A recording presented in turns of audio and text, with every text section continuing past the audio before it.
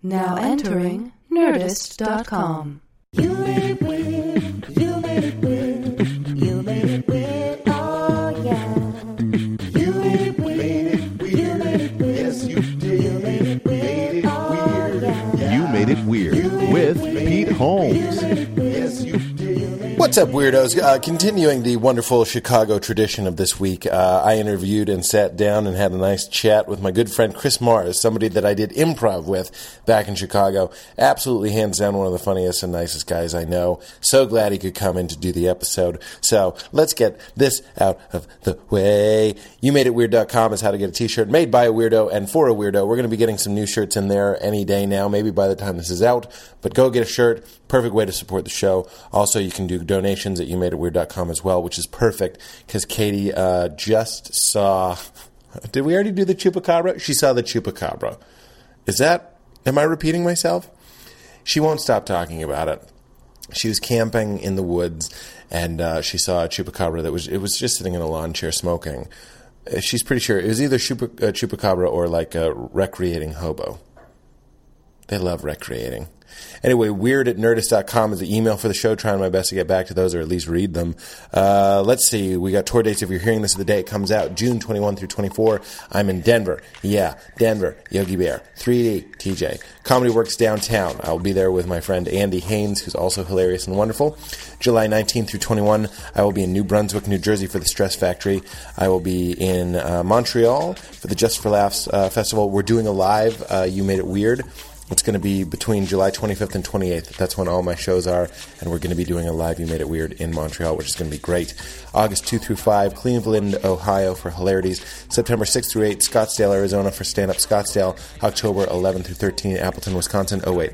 September 14, 15, Chicago. I'm going back to Chicago. Lincoln Lodge.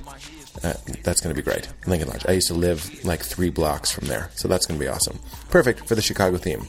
Show brought to you by Bunk. Remember my friend Kurt Braunohler did the show. Love this guy. One of the funniest and best comedians I know. Did the show. If you haven't heard that episode, go back and listen to that. Kurt Braunohler, he's got a new show. It's called Bunk. It's on 10:30 on IFC right after Comedy Bang Bang, which we've also been talking about.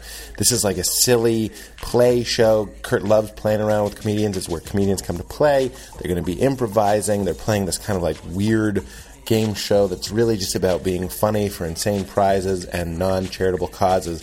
Comics armed with nothing but their wit, with crazy categories like whose crotch is hotter, shame that puppy, give that bitch some arms. These sounds like Gamefly games. Unstamp the Tramp. Also for Gamefly. Challenges include making up songs on the spot, completing drawings, creating sculptures, that sort of stuff. We got modern dancers, puppies, babies, gospel singers. It's just the weirdest and greatest show called Bunk. Our friend Kurt Braunohler is hosting 10:30 on IFC right after Comedy Bang Bang. That's it.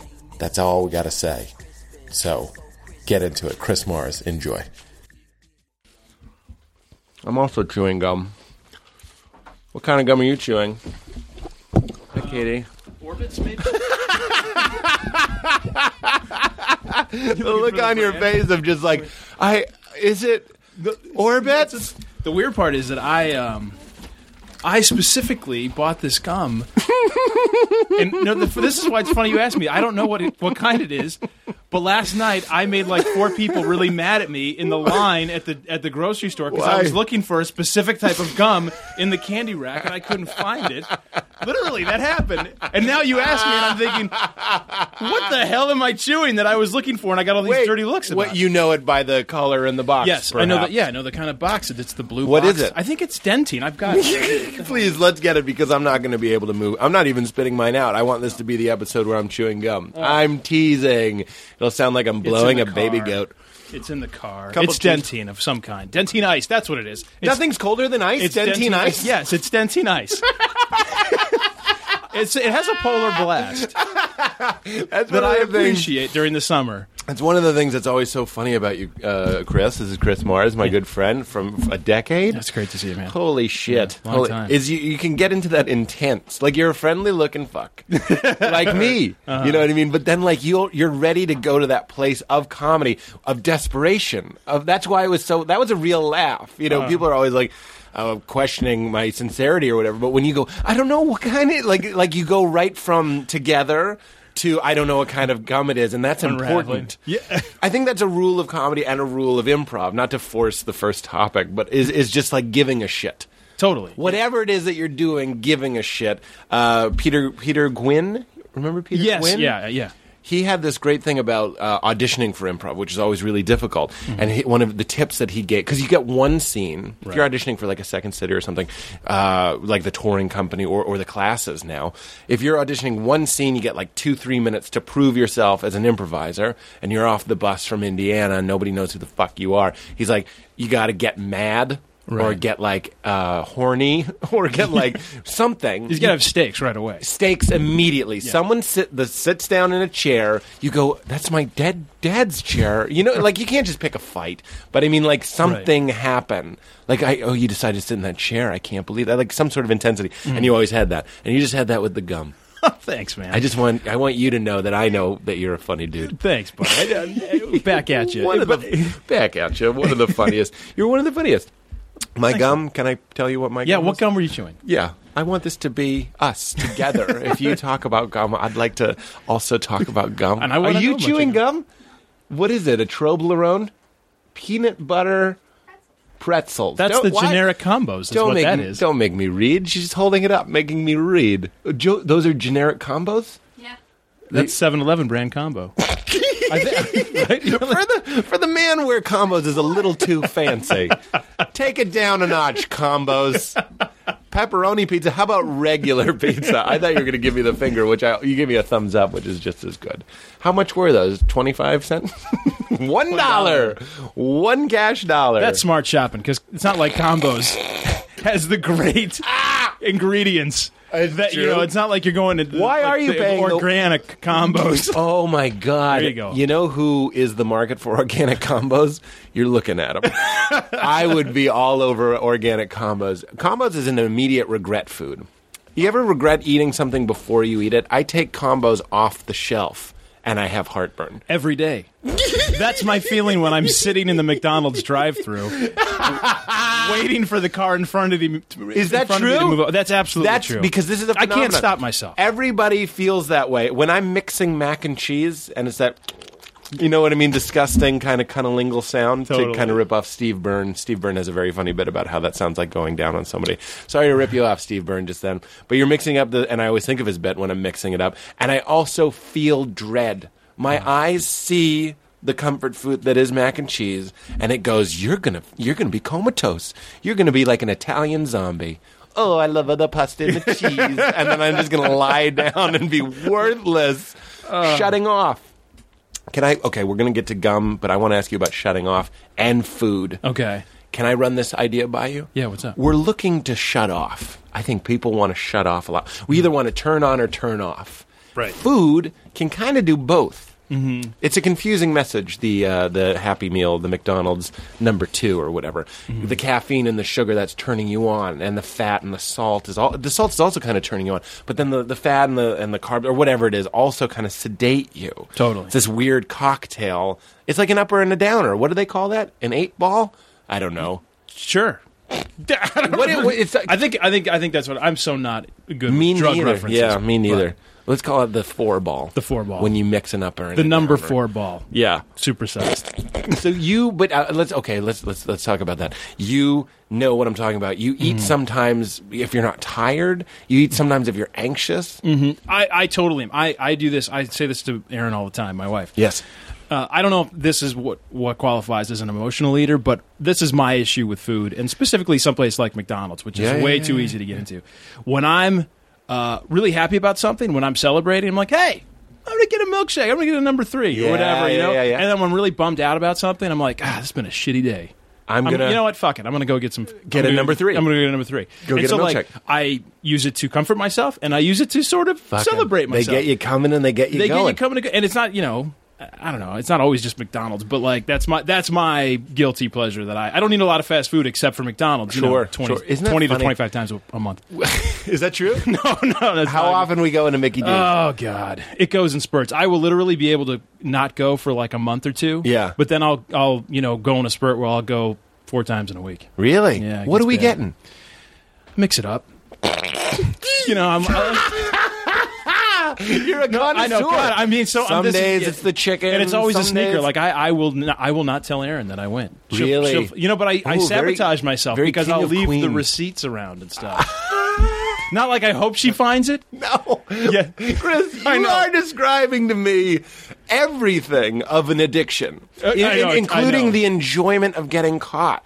We were just talking about pornography, and when I knew you, a little backstory. Chris and I were very good friends a decade ago. Yeah, in Chicago. We're still friends, but we were close. We were married couple friends. Yeah. So selfishly, I kind of wanted to have you come on and reminisce and all this sort of stuff. But during that time, when I was like 22, I thought I was addicted to pornography. Right. All right. And this has come up on the show. I think. Who gives a fuck? We're going to talk about it again. Yeah. But what it turns out, what I was addicted to wasn't just masturbating. It wasn't just looking at pornography. Mm-hmm. It was the shame, the guilt, and the cleanse. It was a wonderful way to spend the afternoon. You're a ravenous wolf, you're a rabbit, and you're starving for some sort of sexual thing. You find it. You find your prey, your porn that you're going to look at. You masturbate. Then all of that wolf is gone. Right. You just blew him out of your nuts. Only the shame remains. Only the shame remains. And now what do? Talk about your receipts and stuff. Hide the receipts.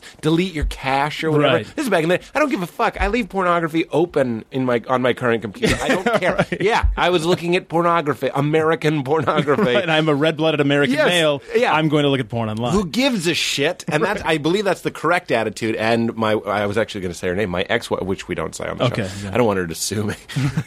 My ex, used to say if that had been my attitude towards pornography at the time, she would have been fine with it. Anybody would be fine if you were just like, I'm a piece of shit. I looked at some Japanese schoolgirls in a pillow fight and I masturbated. Who cares? Right. Or if you're like, I'm so sorry. You know what I mean? Right. It just reminds me of you eating like shit, feeling guilt about it, and you were raised Catholic-y? Yes. So I wonder if you're like me and hardwired to kind of enjoy that Irish melancholic sort of like, I'm a piece of shit. I ate my Big Mac, and I'm going to hide it from my wife. I'm going to wash my hands of the fry smell, and then the receipt in the pocket, and she does your laundry, and she goes, Chris! Wait a second. What is this? What comes into number 4 again? Aaron! I know it's Erin's voice. That's how I hear her. That's Yeah, not how she yeah. talks. But like, I 100% totally agree with that. I was born feeling guilty. Yeah. And I think that there is a big. Born guilty. I mean, it's It's the opposite of that Sarah McLachlan song, Born Innocent. born innocent. I always I think you're absolutely right that I feel. God, this is. I say to Erin sometimes, God, I think I'm addicted to food sometimes because I can't. Yeah. Well, when you said emotional eating, isn't it all emotional eating? Totally, yes. I agree with you. I Yes. eat a pizza to go to bed. I'm an emotional drinker too. I'm an emotional everything. But like, go on, keep going. I just don't want you to feel alone. I agree. Oh, thank you. No, I don't believe that I'm the only person in my family. I definitely look at my mom and I think she's exactly the same. And it breaks my heart now. And my wife and I will have these very honest conversations sometimes. She'll be like, you know who you sound like? We've been doing impressions of Aaron for a decade. Yeah, I do. More than that. Yeah. I was thinking about that on the God. way over here. I think it was, just barely. 2001. 2001, so it was like 11 years. Almost, yeah, you're right. Yeah, It's you're a right. decade. It was It's a little as over long- 11 years. I've known you as long as I've been doing comedy. It's crazy, man. Crazy. We'll get into all that. We'll get into how we met and Run Faster and Right. and Patrick and all that stuff. It's going to be the best. It's going to be the best. But we've been your wife is a lovely, long-suffering, very Midwestern delight. Totally, and she's got great willpower. So she is incredibly supportive and understanding of my issues with food. Here's the crazy. She says part. you sound like your mother because she also Right, because I make excuses about food and like how I'll complain about how because I do. I mean, I'm not boasting. I work out all the time. Like I have a gym membership. I do a ton of cardio, and Erin sees that. And I still complain about my weight, and she's just like, well, you won't put down the fork. You make excuses to eat all the time, and Yeah. whatever. And she's right, and she's generally very easy on me. If but I that's work out, though, that's all I'm doing. It's like I'm putting money into a bank that I can later withdraw as food. exactly. You go on That's how I feel. you run 5 miles, and you're like around the end of the. I've never run 5 miles in my. Well, that's not true. I've done that maybe once. At the end of the That 5 guy was miles, chasing you. Full disclosure, I was being chased by a man In a car, Yeah. shooting a gun at me. kind of like that Western dance kind of thing.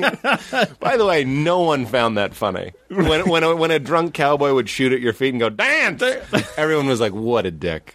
never, not once did that get a laugh in a saloon. Everyone's like, "Oh, fucking Barney." He got the improv theater courtesy laugh because he had the gun. Yeah, of course, and they knew. I'm killing. They love me. That's my bit. You see somebody at some point was the first person to do dance and shoot at your feet, and then he heard over in Old Stone someone else is doing. Right. They're doing my material. No, you better. Does he say yeehaw? Yeah. Yeehaw is mine. Wait till he shoots somebody in the foot. Then we'll see how committed he is. Then we'll see. That's my bit. Okay. God. Where were? Oh, emotional eating. Yeah. So I definitely think like. Oh, you were relating that the idea that you work out there that you might eat whatever you want. Yeah, I mean, I do. Well, in the fact that I can't seem to. This is going to sound so wussy. I can't seem to make myself just have an extended period of healthy eating. Yeah. Like because I go on this sort of roller coaster of. I also associate food with so many good things. Like, and that's something actually I don't blame my parents for much, but that's one thing I definitely think that I got because my mom especially was always about. Food was associated with everything. She couldn't, and that's not unique. It was about socializing. It was about calming down a little bit. Yeah, everything she would say is like, "Oh, let's all get together. Let's all sit together and watch a movie, and we'll make popcorn and have hot dogs and hot chocolate." It wasn't just about like, "Why don't we all sit together and watch a movie?" or something. Right. And probably that's everybody, I guess. But No, I don't think that is everybody. In fact, my family wouldn't eat hot dogs during a movie or whatever. I don't think that's weird. I just think there's types of family. Let me put it on me so you feel even more comfortable because I do think what you're saying is relatable. Food for us was the only time that the Holmes family weren't like at each other's throats sort of thing. I didn't grow up in fucking Vietnam, but like we would argue and stuff. Like we used to go on these road trips in a Winnebago, right? And you can, it sounds great. And I do have some good memories from them, but most of those good memories are when we pulled over to eat because something about our blood sugar, something about, I don't know what everybody needed, but like once you got to the table and started eating, everybody cooled the fuck out. And that's what, and I'm still to this day, I'll be in a relationship and we start fighting or whatever. I'm like, let's go eat. We have to go eat. Like now. Right. It's important that we go eat. And it's not always the solution, but it is harder to be angry at somebody when you're eating a grilled cheese. Right. You know what I You're mean? You're like, enjoying your- fuck you and your mother's stupid. This is good. crispy on the outside. I don't normally like the tomato, but it's good. How did they get it like this? Dance! That's my bit! They do it to each other. That ain't how you do it. It's dance, 2 shots, dance, 1 shot, close with 3 dances, and then a shot in the air. No, you're saying dance too much. Dance is assumed. And I don't need the accompaniment. Hey, piano player. Kill the piano player. Dance is assumed. You're speaking down to the audience. They know you're doing dance. You say dance once. Everyone knows the bit. If he stops dancing, feel free to say dance again. But until that happens, you're saying dance. The man's already dancing. The man is dancing. You save the bullet. you know who says dance? The bullets say dance. The little tufts of dirt. Or say it quietly to yourself as you fire. If you have to say You it. need to. It's the old theater trick. Think fuck and don't say it. Think dance and don't say it. That's funnier than anything I've ever heard. All we have is the moment, Chris. That's funny. But you're right, though, about families eating together. And that, the other thing is Calming people down. Yeah, And my dad was probably no better. I mean, he ate whatever the hell he wanted. You've met my parents, obviously. It's been a long time, I think. But yeah, got But it. my dad was the kind of guy who was. He's built very differently than me. He was, he's a tall guy, but he was Right. always. I mean, he was 190 pounds from the time he was 22 until he was 45, and he ate he did not exercise. He ate whatever the hell he wanted, and and then he had 2 bypass surgeries in his 50s. fuck. Yeah, well, no, I'm just saying it's like he's a lesson to those of you who eat whatever the hell you want, Yep. and you don't put on any weight because Right. that was my dad. He's like 6'4". That's like Eddie Griffin had a the comedian Eddie Griffin. I think is it Griffin? Yeah, the black guy from Undercover Brother. Yeah, Yeah. yeah. I have a copy in my bag. If you want. I have one taped to my leg. I can't be away from Undercover Brother. But he had a heart attack, and he's and Richard Pryor too. These are these skinny. I know they're both black, and for Right. medical purposes, I will clump them together as the medical community would. 2 African American gentlemen, both underweight. Having heart attacks. It's just that terrifying. It's almost a good thing to be the type of person that gains weight, because then you can be like, oh, fuck, I'm fat. On the inside, too, probably. You know what I Right. mean? Like, I should look out for that. Instead of that svelte guy that on the inside, it's like, a clogged fucking garden hose. Yeah. Filled with mayonnaise. It's exactly.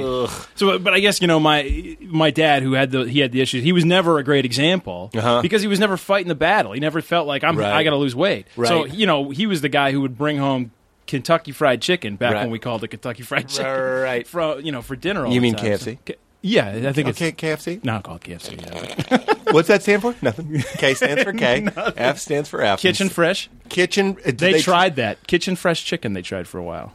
That's not bad. That's not I'm telling you, if I'm the CEO of KFC and you come in and you're like, and it's Kitchen Fresh Chicken, and CEO now means Cool Electric Organization, I'd be like, yeah, I like both your pitches, and then I do a spin and shoot lasers because I'm the Cool Electric Organization. What if it's like Kenny Found Chicken, and we just have Kenny's our new spokesman? Hey, everybody, Kenny Found Chicken. You're reminding me. A good friend of mine in college, she and I were like really good friends, and she couldn't think of a birthday present for me, right? And we were close, and she considered trying to plant a personal joke between us about turtles. Like, she was going to be like, man, you're slow like a turtle. Oh, Turtle Pete. Turtle Pete. Like, she didn't do this, but this was the idea. Turtle Pete. And then on my birthday, give me a turtle and be like, it's like our bit. It's like our bit. Turtle Pete. Which is exactly what you're pitching for KFC. It's like, okay, we start a campaign with a rascal named Kenny, who's always looking for chicken. I think you know where I'm going with this. Kenny found chicken. He found it. And everyone goes, let's get some of that Kenny found. I'm in the mood for what Kenny's looking for. Where can I go to get some of that chicken that Kenny found? The slogans write themselves. But you're touching on something that I find very interesting, which is I feel like it gets pretty good coverage, the idea of women and weight. And men also have this weird thing. I have a lot of guy friends that are like this. Hearing you talk this way isn't surprising at all. And I do remember, I struggle with that a little bit. You know what I did? And it's so Los Angeles of me, but I did like a juice thing, like a juice fast sort of thing. And here's the only thing, I'm not going to talk about this because I want to punch myself in the dick when I talk about doing a juice fast, but it resets your palate. It makes you crave like cucumbers and shit. That's all I'm going to say. I believe it works. I did one of those with Aaron. You did? When we first moved out here, thinking, hey, we live in California. Yeah, Let's why eat not? fish and do this kind of thing. Yeah. And You got I the think it was green like 6 days you're supposed to do it. Well, the one we did, I don't remember. We had, Yeah. and literally by day 3, I was so freaking angry. Yeah, of and course. like we had to make these shakes, and I started adding chocolate sauce to my shakes. It was so bad. I could not commit to it. And I don't mean to. No. You know, I wish I could do it, and I'm not saying I never will, because I try and do that kind of stuff. I'm not frequently. even saying you should. What did your doctor? You look fine. You No, don't well, need that's to very lose very weight. nice of you to say. I don't think anybody's telling you to lose weight. No, if I stopped working out, honestly, I'd be about 320. You think so? By next Thursday. Yeah. But you know what's funny? What you said, this is more interesting than any of this stuff. Well, because you're probably like this too. One of the things I find is one of the reasons sometimes it's hard for me to like eat better is because the kind of guy that I am, people look at me as like a beer and chicken wing kind of guy. Yeah. So often, like my friends who might be doing the juice fast with their other friends come to me and like, hey, you want to go get a beer? Yeah. And like, because I'm the one who they assume you're the fast breaker. You're the breakfast guy. Yeah. Break that fast. Right. You're Exactly. breakfast Mars. I totally know what you mean. In fact, one time you and I were at an open mic in Chicago. This is kind of going into our origin story a little bit. And you and I were leaving, and there was some agent there, and you had representation at the time. You were booking a lot of commercials at the time, and you still do. I see you all the time. Sure. They're great. They're fortunately very funny commercials. That's great. Thanks. Isn't that fun? Yeah, it's lucky when you get one of those, I guess. Right? Let's talk about that a little bit. I'll write that down, commercials. But we were walking out, and this guy was like, do you have an agent? Because you performed, and he liked you. And he was like, yeah. And he was like, yeah, I'd put you in a beer commercial in a second. And I was like, yeah. That's exactly right. That's what Chris Mars looks like, a beer and some wings. Right. I'm not saying that as an insult. I'm No, saying not that at all. I actually totally the get American that. flag should be rippling behind you, and then I'll hear a voice say "Built Ford Tough," and some dusty logs are dropped. Like it makes sense. I think you're right. I think being in this industry, you become so much more aware of how people see you. Yeah. You know what you're selling. Yes. And what you give off. I was just talking about that. And I have discovered that over the years. Not just with people in the industry, just with anyone, Yes. just with my random friends. They look at me as that guy. Yes. Like, I know, I love cars, but I don't know much about them. But I get asked all the time, hey, Chris, my car's making this noise. I'm like, I wish I could help you, man. I don't, Right? You just because see- people think that I'm that guy. If I was like, I'm building a shed and I need some sort of level and a drill, I'd ask you. I absolutely would. But that's because, okay, this is important, and it's not just show business. This show often transcends show business, I hope, in that this applies to everybody. Knowing how you come off in life, being able to be meditative enough, and I just mean contemplative enough, to step outside of yourself and be like, I'm Chris Mars. I look friendly. I look like I want a burger. I look like I want a beer. I look like I can help you with your car, and I would help you with your car. You know what I mean? Right. And me, and like I'm aware of how I come off. I seem goofy. I seem kind of sunshiny. I probably have Advil. You know what I mean? Or whatever. No, I it think is. you give a very similar vibe. I think. It is a very similar vibe. Yeah. That's probably why we got along right away. And there's a power, there's a currency in knowing how you come off. As a performer, we can either go with that or violate it. Either way, it's funny. If you go up and you're just... to be honest, I often like it more when people go with how they look. But you could also violate it. I've known very, very sweet little girls that go up and they're filthy. That's the violation example. Arguably, you could say Sarah Silverman is that type of performer. She looks like she's going to be... she's got some rambunk in her eyes. But the idea... That sounds... Sure, I know what you mean. Rambunctiousness. The idea of the... Oh, sorry, Sarah. But the idea... Ram what? A ram came on her. We've got some ram bunk in here. Bunk in her eye. Dance! Were you hiking? You get a little ram. You got it right here in your eye. Yeah, just a smidge of ram bunk. Other eye. No, what was that? Eagle bunk? Jeez, where were you? You were deep and not covered by trees. Rambunctious. So she's violating it. But guys like you and I think, in our careers and also personally, have enjoyed the straight and narrow path of being like, I look friendly, I am friendly, come be friendly with me. Right. And you're that same sort of thing.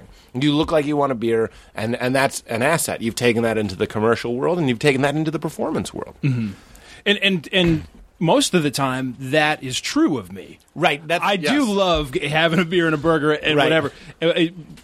But with the food thing, sometimes it's funny because then it struggles. It's like it's only, I'm trying to eat healthy this week, and then Thursday night we're going out to watch the draft or whatever. It's called Fun Fat. I talked to Joe DeRosa and Big Jay Okerson, and Big Jay is big. He's actually lost quite a bit of weight. So he's just regular Jay Okerson now. But back when Big Jay was really Big Jay, he's a fat guy. Joe and I used to talk about how he was the worst kind of fat guy because you want your fat guys to be fat guys. Mm-hmm. You want those guys that you can call and be like, we're going to the Pancakes house. They're having fucking pint beer for a nickel. And you drink and you go and fat guy makes it okay because you're with a fat guy and he's really going to town. He's had 5 plates of pancakes. You've only had 3. He's great. He'll be our whipping boy. He'll be our whipped cream boy. Right. So I know what that is. Duncan Trussell, who we became closer friends by doing these podcasts together, he and I were getting into a bad way where every time we hung out we would get loaded because we loved talking about really wild stuff and something about getting really wild. Let's have some drinks and like really let this off the chain. But then I was like, then every time I called him to hang out, I was like drinking Pete. You know what I mean? And you don't want to do that. I was like, let's go for a hike. We have to break this pattern. We can't just be the alcoholic friends. I want to have like a real friendship. It's dangerous when you become that guy. And you're that guy. I want to go to Buffalo Wild Wings with you right now. Can we? Why? You know what? Actually, they just opened one. This is so sick. They just opened one, literally a 4-minute walk from my house. Oh my God! It's ridiculous. I've been there quite a few times. Just under 5 minutes, which is too far to walk. Any fan of Buffalo Wild Wings isn't going to do the 5, but they'll do the 4. They'll do the 4. You come back about 38 wings heavier. And a 5-minute walk would be tough. Good Lord in heaven. You know what someone just told me about McDonald's and fast food places in general is the pink goo thing? Have you Pink heard slime, that? yeah. Pink slime. Yeah. So you know about that and you still eat it? Yeah, I don't care. I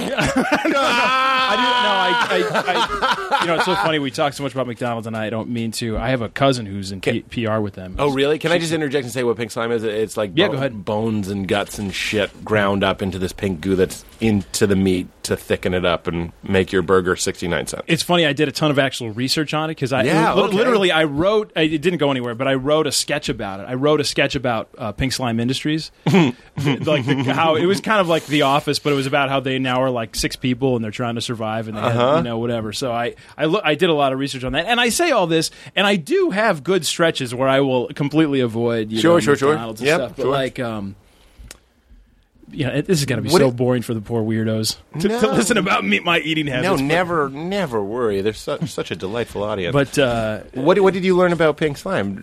Oh, just that it is the big issue with it, other than it being kind of gross, that it's kind of all the discarded pieces that are kind of still considered edible, is that they treat it with ammonia to get. I know it is disgusting, and then they use it as a filler.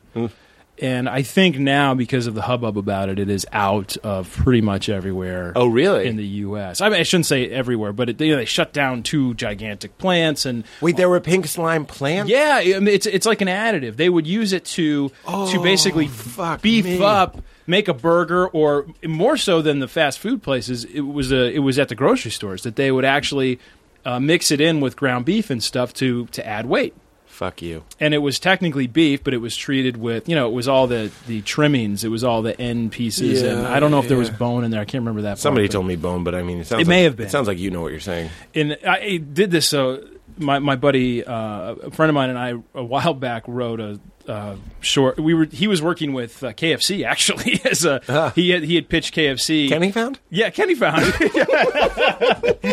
This was so stupid, but he's an ad guy, and he was doing some work with them and pitched them the idea of this of a web series about like Trans Fat Corporation when they got rid of trans fat, and so we sort of took that idea. It didn't go, slime. And then reworked it with pink slime, and then it did all this. I'm a bit of a food snob, and also at the same time not like I'll go to the movies and eat Skittles, and I don't give a fuck. Not that Skittles are the worst thing in the world, I guess, but like I often feel. But I saw that movie. What's it called? King Corn, and it's just about how corn's and everything, and how high fructose corn syrup and all this sort of stuff. And the people that I feel bad for in any profession are people that aren't allowed to speak truthfully. In that group, I include the clergy. People that, like, in their job description can't be like, it probably wasn't Jonah wasn't in a fucking whale. It's just a story. You know what I mean? Like, can't do that. Has to toe a company line of truth. Right. And can't say what he actually thinks necessarily. Not all churches are that way, but some would get upset if you went out against a certain Bible story.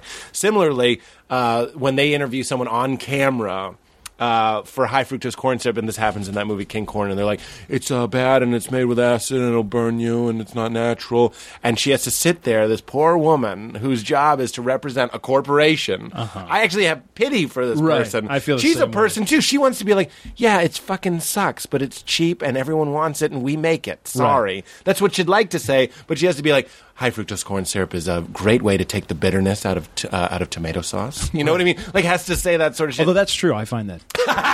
you have the flour, the sugar, high fructose corn syrup. Yeah, I feel so. I totally agree with you. I find myself watching I feel like the food docs have become kind of a hot thing. Yeah, in the last few years. But like, I always feel sorry for the people who feel sort of ambushed, or they know. Yeah. Also, like in Bowling for Columbine, when they go to Walmart headquarters, and Michael Moore's like, this is the kid. He's got Walmart bullets in him.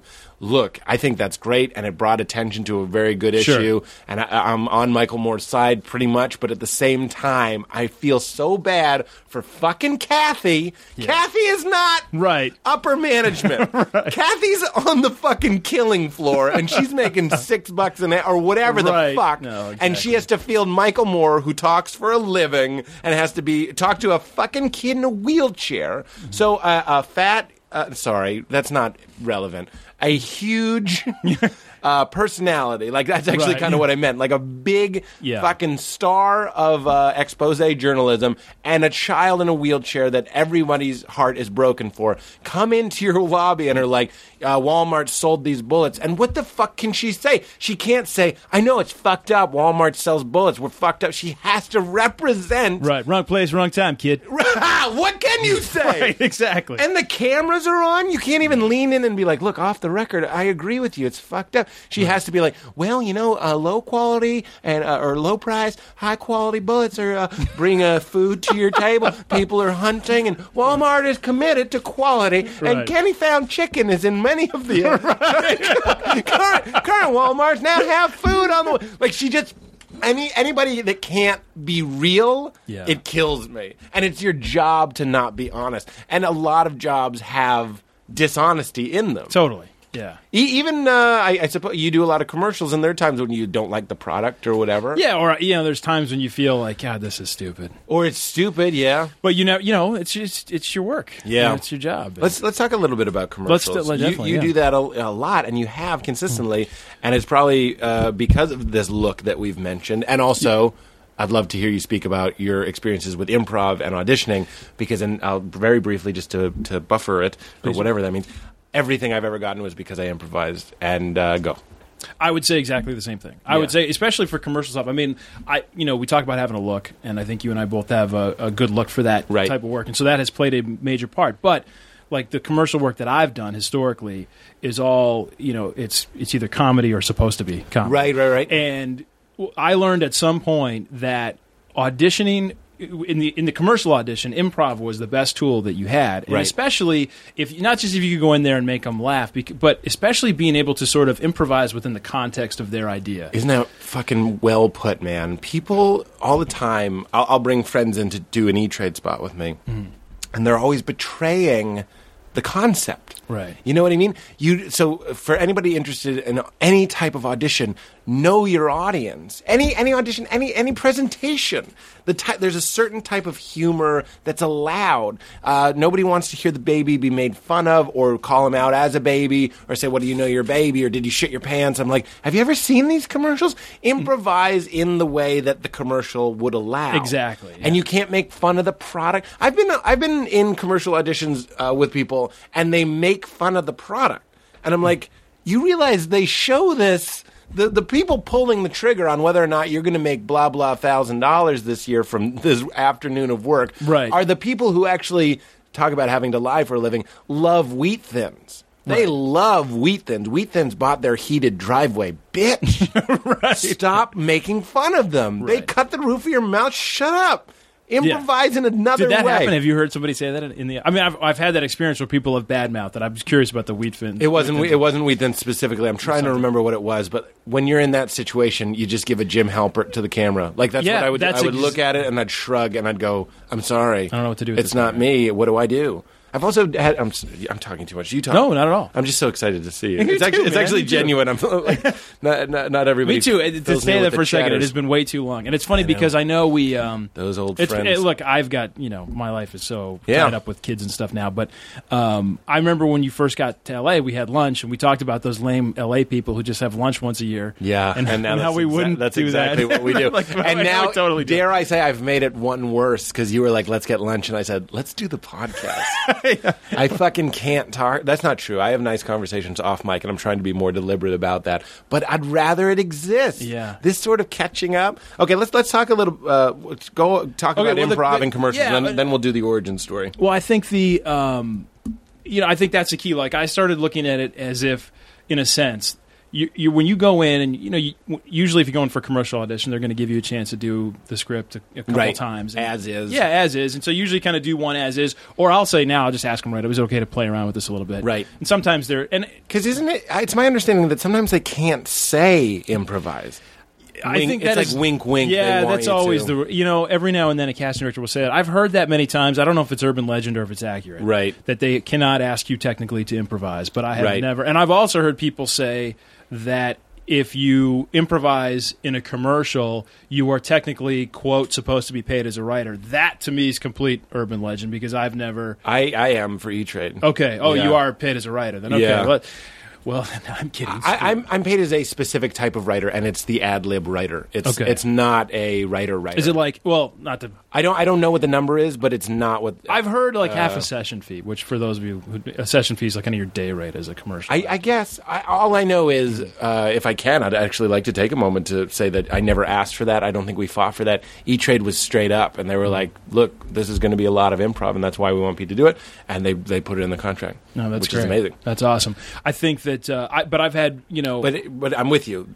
Never hear about it, and you hear about people that improvise and they don't book it, and then their line is in the commercial. You hear which that. and I definitely believe that happens, and it's happened to me where I've seen commercials where like something I did in the audition was in there, but I do not believe it was just me because they're seeing 50 to 100 guys, and yes, and half these guys I know from the community. There is no doubt that 20 guys could have come in there and had that same hilarious line about Verizon that I did. Of course. So there's not that. Chris, is why we've uncovered right there one of the reasons why I believe you're successful in show business. That cancer of hate, that cancer of conspiracy and sabotage, it's in the way. It Let does it get go. in the way. Yes. Move forward. They took my line. You get an audition, and then you go in with a bad attitude. Were you going to steal my line? You fucking just lost. I totally agree, and I know guys who say that kind of shit all the time, and it drives me a little crazy because I just feel like, dude, look. If you're good enough, there's enough work for all of us. Yes, we're all going to find it, and you have no idea if that's what happened. If it was you who said it, and they wanted to. What do right there, we make a choice, right? And again, Malcolm Gladwell alert in the book. I believe it was in Outliers. They talk about these two different guys, and one was a success and one was a failure. I'm going to take this very, very briefly. And interviewing them both, they're both geniuses. Basically, it came down to how they interpreted things when bad things happened to them. One of them interpreted a bad thing happening to him, and he was like, well, nobody will help me and the world is over. So he'd quit. And the other guy, when a bad thing would happen to him, wouldn't let it get to him. I know this is like this Captain America cliche, whistle while you work bullshit, but it's true, man. You have a choice. If something happens and it's out of your control, you'll never know why you didn't book that commercial. You can either go, I'm a piece of shit and I blew it, or you can go, I must have not looked right, or like something out of my control. What can I do? Move forward. Right. And that's empowering to realize that in those more vulnerable moments, you have a choice on how to interpret it. And you can train yourself. I really believe you can train yourself. It's a little bit of a delusion, but go ahead. You're either going to delude yourself into being a failure or delude yourself into being more successful. So choose the latter. No, I totally agree with that. And it's funny because I have gotten very successful, I think, at applying that to auditioning in general. A little bit with TV and film, I'm able to kind of let it go or whatever, especially with commercial work. It's just like, oh, this wasn't the one. And sure. I don't ever take it personally, and I don't ever get upset about it. Right, but there's a lot of rejection. Yes, that's. I mean, look, if you are the best commercial booker in the universe, you're booking 1 out of 5 or 6. So that means all this time you're getting rejected. You're getting 5 no's and 1 yes. Yeah, I mean, and so who knows what the real numbers are, but like, when it comes to life in general, it's funny because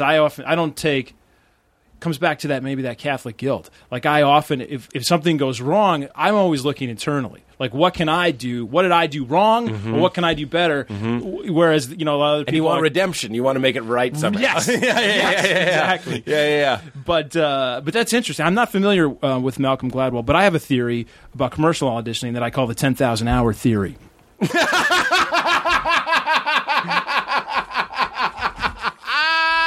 And if you have done... Wait, you don't know Malcolm Gladwell? No, I'm not familiar. This but is your theory. I used to know a lot of hockey players, and one thing I noticed about those guys. Wait, you noticed this? Yeah, it was their birthdays Is this a birthday? Yes. Did you notice that as well? Yeah, but you haven't read Outliers because that's like the first thing in the book. I saw the movie Outliers. I thought, There's a movie Outliers? yeah, with the greasers and then no, this is a bad bit. Of course, no. Really bad bit. Really bad bit. Dance, Pete! The guy heckling. Dance is assumed after the first dance. Heckling. Cowboy bit heckler. Oh, God. That's worth, this is a free podcast, right? It's already worth $15 because of that bit. No, that's a great thing. We were talking about the audition. You made me the think commercial a audition. billion different things. Yeah, we went in a different direction, but I just think that, like, auditioning is like that. Like you mentioned Outliers, and this wasn't my original point, but it is like that. When the more you rack up, the more comfortable you get, and that's why I think when it's hard. Like even I've been on a gazillion commercial auditions, but you go a month or two without one, and you go in there, and it's like get rusty. Yeah, you get a little rusty. But I mean, not as much with commercials. I mean, I've been very lucky in commercials. I've been very fortunate. What I realized at some point, and what I didn't get about this industry that I get more now, and I've always looked at commercials as kind of my bartending job. Like, I've met so many wonderful people doing them, and like I really enjoy it. It's fun, and it's a great way to make a living. Yeah, but while you're trying to do other stuff. Allow the thought. Yeah, it's a bartending job. Right, but it's a bartending. It's a bartending job that you're grateful for. But I'd like to give you the green light to complain about a great job. Yeah, I mean that. Yeah. What you're saying is you want to be a television and film actor, and I know you want to produce and develop, and you have wonderful ideas and sketch ideas, and there is a certain stigma. Here's something you hear actors say that probably makes your blood heat up a little bit, which is like, I don't do commercials. People also do, I don't do television. You know what I mean? There's different levels of status where you get to that point where it's like, I don't know anybody that says I do hear that. No, I've heard that many times. I've heard that, and I just think, okay. Yeah. Right. I got to eat. Right. And I feel like... I understand it, but I mean, also I've been lucky enough to do a lot of really funny stuff. Like I get to guys like us, we get to go and be funny in a commercial situation. It's not. I don't envy dramatic actors for a billion reasons, and one of them is you do that Excedrin commercial. You know what I mean? Mm-hmm. I don't know. You just get to work, and already the boss is yelling. Something hits you right here.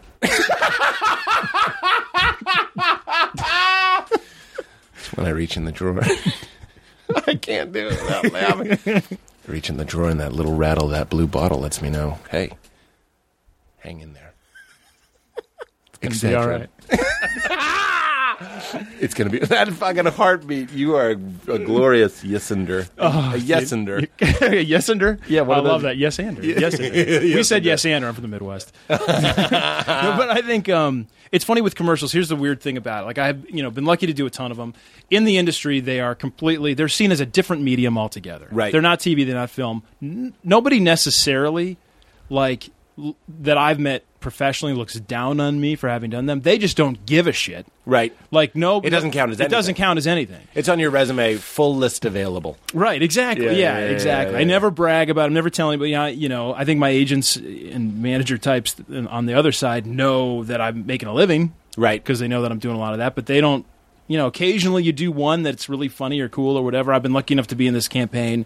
What is that for? It's with... I'm in one for Farmers Insurance, which is really fun. And then, I don't know if I should even mention the names as we say, this is another commercial actor thing. Sometimes you get a little sensitive about, like, I'm not going to say something that they hear and they're going to be upset about. I've been on podcasts like Doug Loves Movies and stuff, and I've done a bit with the E-Trade Baby, and then I'm like, you got to take that out. Yeah. Like, I get really paranoid about that. But for the most part, it's something for the most part, everybody I work with is really cool on it. I'm in this other one for a big... not Farmers, another one, but it's actually almost 100% improvised. Yeah, and it's been so fun. We've done a ton of spots. We're supposed to do a ton more, and like that experience has been really cool. And we've done a lot of web stuff for that, so that feels more like it gets closer and closer. Yeah. Been doing that with a guy named Joe Hartzler. I don't know if you know Joe at UCB. Really funny improviser. Yeah. Really funny. You know what's funny is that we just stumbled into what I was talking about. We just stumbled into my own high fructose corn syrup or my own Joan and the Whale pastor story is when you get to eat. If you had me on a show and we're like, so E-Trade, that sucks, right? You know what I mean? Like even saying that as a joke, I'm like, I love you, E-Trade. It's weird, man. We all have our things. We all do. Here I thought I was living this rebellious, I can say anything, man. Can you? Can you Right. say anything? Yeah. Well, Well, it does. That's how it gets uncomfortable in that world. But you know, luckily, I'm not doing a fucking campaign for like horrible. I don't know. What's a terrible product you wouldn't want to endorse? Fanta. I don't like. probably I done don't a like- commercial for it, so I don't want to say it. But I like your E-Trade T-shirt you're wearing today. Thanks, man. The Shankopotamus. But anyway, I mean t-shirt. that's kind of commercial world. I mean, we like, and I'll keep doing them as long as they let me do them because it's like, I Sure. mean, it's been fun. What I was going to say before is what I've been really blessed with is the fact that there's 3 or 4 commercial directors who I've gotten to know very well. Mm-hmm. What I underestimated going in is how important it is to have a director who likes you. Right. So there's guys I've 'Cause he worked can push for you. literally 4, 5, 6 times, and you know you get a, What does that go back to? One of the adages of success that we come to every time we talk about this, and it's actually been a while. I'm glad we're talking about strategy of success, is not being a dick. yes. Don't be a dick. Be you easy dick. to work with and cool. Fucking show up to the set and you're upset there's not an omelet bar. Enjoy your first and last commercial, you idiot. Exactly. Fucking be nice. Relax. Look, you should be nice because it's good to be nice. Right. It's also incredibly selfish and helpful to be nice. You should. It's great. It'll help you out. Oh, God. it I think makes there's so much something sense. about the experience, and you know, it's true in TV, but it's also true when you work on a commercial. Look, they treat you great. You get all sorts of great Right, food. right. Everybody on the crew is sort of, you know, making sure you're comfortable. Right.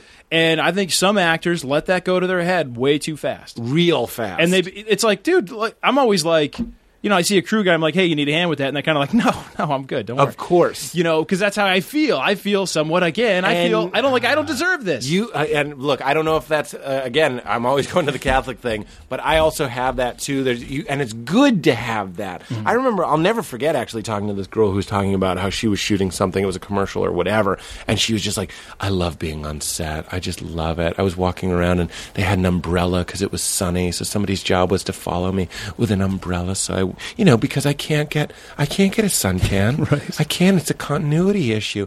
And I was having a very vivid fantasy of lighting her on fire. Well, because of continuity, though. You can't. just like the hem of her coat. I just light it, and then she's too oblivious to put it out, and she just goes up in flames. I know that's a horrible thing to say, but she was just making me so uncomfortable about that part of show business. It's entitlement. Mm-hmm. Nobody wants entitlement. You know what people do love? The guy that's on set who could sit down and drink a fucking Fanta and wants to help the crew guy with the smoke box or whatever they got. Right. That's great. Fucking relax. Look outside of yourself. Sometimes if you're being delayed or whatever, it's because other people are freaking out and there's something you can do to help, and maybe that's just get out of the way and don't complain. Right. Maybe that's easy. It's great, man. It's like an opportunity. If you're in a high-status position and you're a high-status person and you don't cash that check, you don't pull the, do you know who I am? I'm talking about really big, too. If you get Right. really big, Right. it's beautiful. That's grace.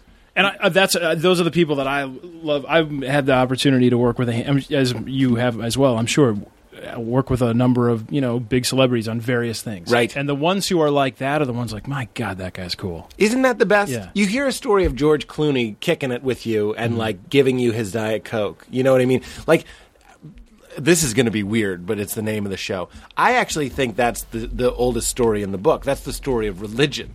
Jesus never said, hey, fuck off, I'm the son of God, and turned everyone into goats. Right. Presumably he could have, or at least have been like, disciples, get them. You know what I mean? But instead, that's the story. It's a Peter, Paul. This guy's looking at me wrong. Luke, fix this guy up. I fucked him up pretty bad. John, write something. I employed my knowledge that Luke was a doctor. There you go. But I think people love that story. People love the story of having power and not abusing it. People love story of high status acting low. Those who should be serving is in our DNA to like it. And I know it's kind of absurd, and that's what I'm enjoying about this. But if you meet Leonardo DiCaprio and he's nice to you, that's this Best back weird- rub I ever got. And that's a weird reflection of God's love for us. Right. I'm not saying celebrities are gods at No, all. but I know I'm exactly saying what that's you mean, One yeah. 1/1000th. Humility from someone who you don't expect it is the most endearing thing. I've said you yes, can see. exactly. If you're nice and you're an idiot, it doesn't mean as much to me as if you're nice and you're Bill Gates. Right. And you could have me eliminated for breaking into your house. And here we are, just Yet- two guys, one guy in the other guy's bed. The guy standing up with his hand on the phone could call 911, but chooses not Or to. say, computer, eliminate him. And then I'm just vaporized, like War of the Worlds style.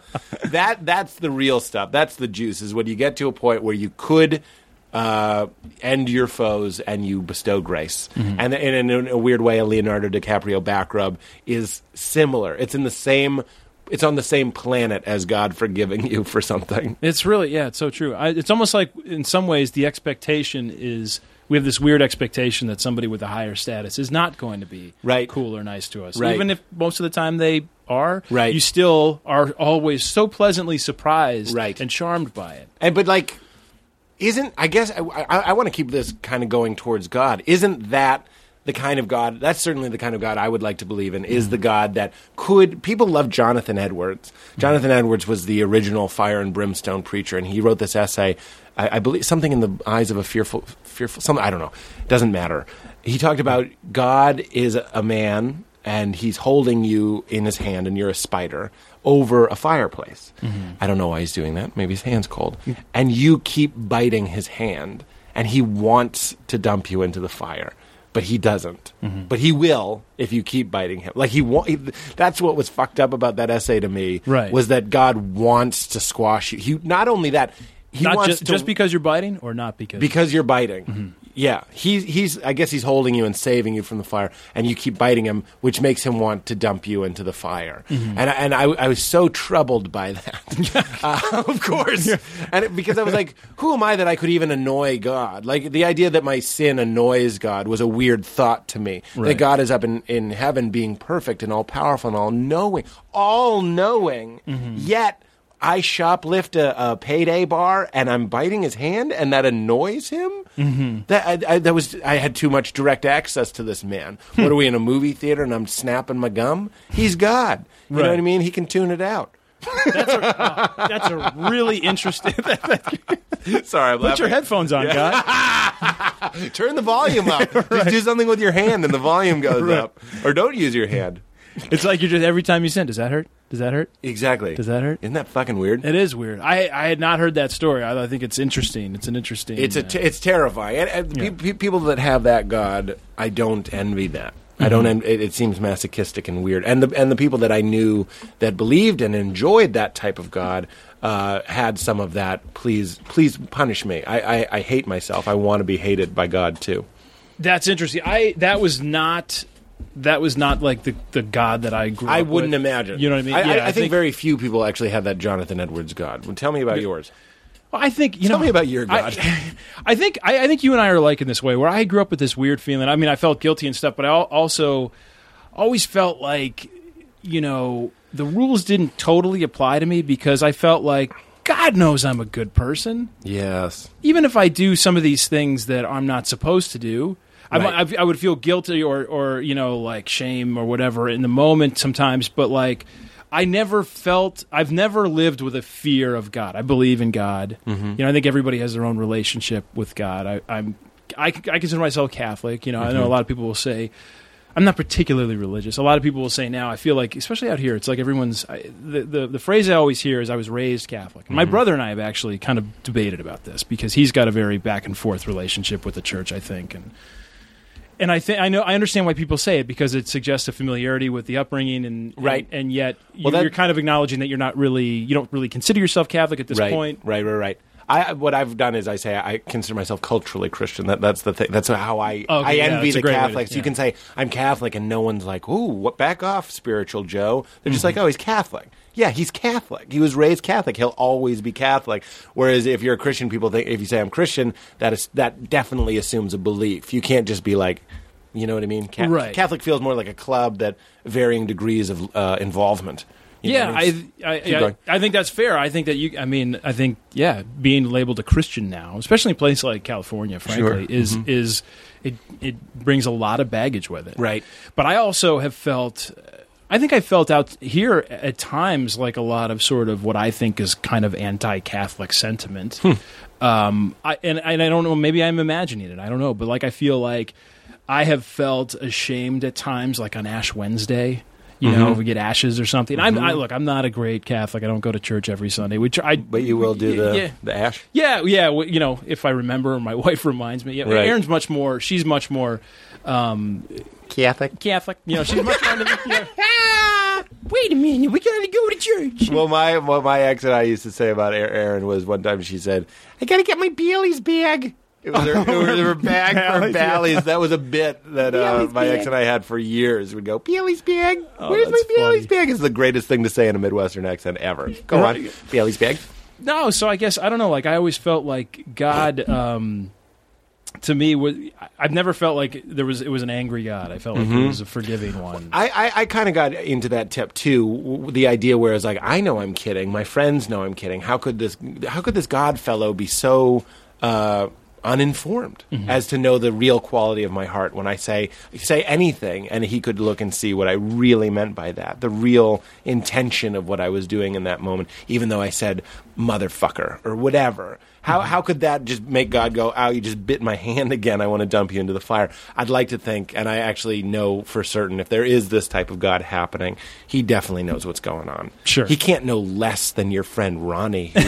Ronnie knew you were joking, and God's going to throw you in a lake of fire? Fucking Ronnie forgave you. Right, Ronnie didn't give a shit. How much bigger then is God than fucking Ronnie? Right. Ronnie still sucks his thumb. Or whatever, you know. And I would, especially when it comes to like joking around and stuff, I would definitely think, look, this is the if that God exists, this is the personality and the sense of humor that he bestowed upon me. Right, yeah, Like this is yeah. also a coping mechanism for Right. so much of us to deal with. Well, that's one of the things I was going to ask. I wonder if a religious upbringing helps people get into comedy. A lot of people that I know that grew up religious and guilt, with some of that guilt, with some of that flair for redemption that we were talking about, and forgiveness and awareness of our actions and our thoughts meaning something to somebody, the original audience, God and the angels. You know what I mean? Yeah. This idea that our thoughts are being monitored and presented, and therefore should be refined and then questioned and reevaluated and all this sort of stuff, and then represented and hopefully in a better way. I think that's the stuff of a performer. I also think that the guilt that I had over whatever it was that I was doing, if I was I went through a brief shoplifting phase when I was in junior high, and I think then I get addicted to guilt, and then I get addicted to forgiveness, and then there's something in the structure of me, like. Let's say last night I got a little drunk. I had maybe two or three drinks more than I ought to. I don't really remember. I didn't get that drunk, but it's not important. So then I wake up today, and I'm kind of looking for forgiveness for this thing that no one's even aware of. You, Chris Mars, hugging me when I come in. I'm like, that's part one of me being accepted as a human again. A laugh that I get from Katie will be banked. Isn't this weird? Yeah, it is, It's yeah. fucking bizarre. But I'm trying to But I understand it. I totally understand it. restructure my accepting myself. So guilt and Christian guilt, which is my brand and your brand, I think is another kind of fuel that helps the comedy machine run. I think. Because I'm looking for laughs and people going, he's okay, even though we know he's a bedwetter. You know what Right, I mean? I'm not a bedwetter. No, but- I totally. It's really interesting. I totally think that is true. I hadn't thought of it as much that way. Well, we're breaking it open. Yeah, we're breaking it wide open. Yeah, it's so. It's funny. I can feel so closed off at times to like these types of ideas and stuff, or removed maybe from that upbringing. Sure. But I definitely think that there's a lot of truth in that. Like the guilt that you're constantly looking for that validation that everything's okay. Like Yes. you can say these things and it's funny, and it's like when people are laughing or enjoying you, Yes, or endorsing saying, you. endorsing you. Yes, that you don't have to feel guilty about it because they're good job. telling you it's great. And we were raised in a structure where we wanted God and Jesus and everybody to say, good job. This is my son, of whom I am well pleased. You know what I mean? Yes. Jesus fucking killed it at his baptism. Yeah, I nailed it. Slade. Oh, I love this podcast. Let's talk about our origin story because Yeah, man. I'm not concerned at all, but I would like to get it out there No, let's how do it, you yeah. and I met. You and I, you are Chicago if it were a person. Thank you. You got, is it Broad Shoulders? City of Broad Shoulders. You do have broad shoulders. Oh, thanks, and you're very Midwestern.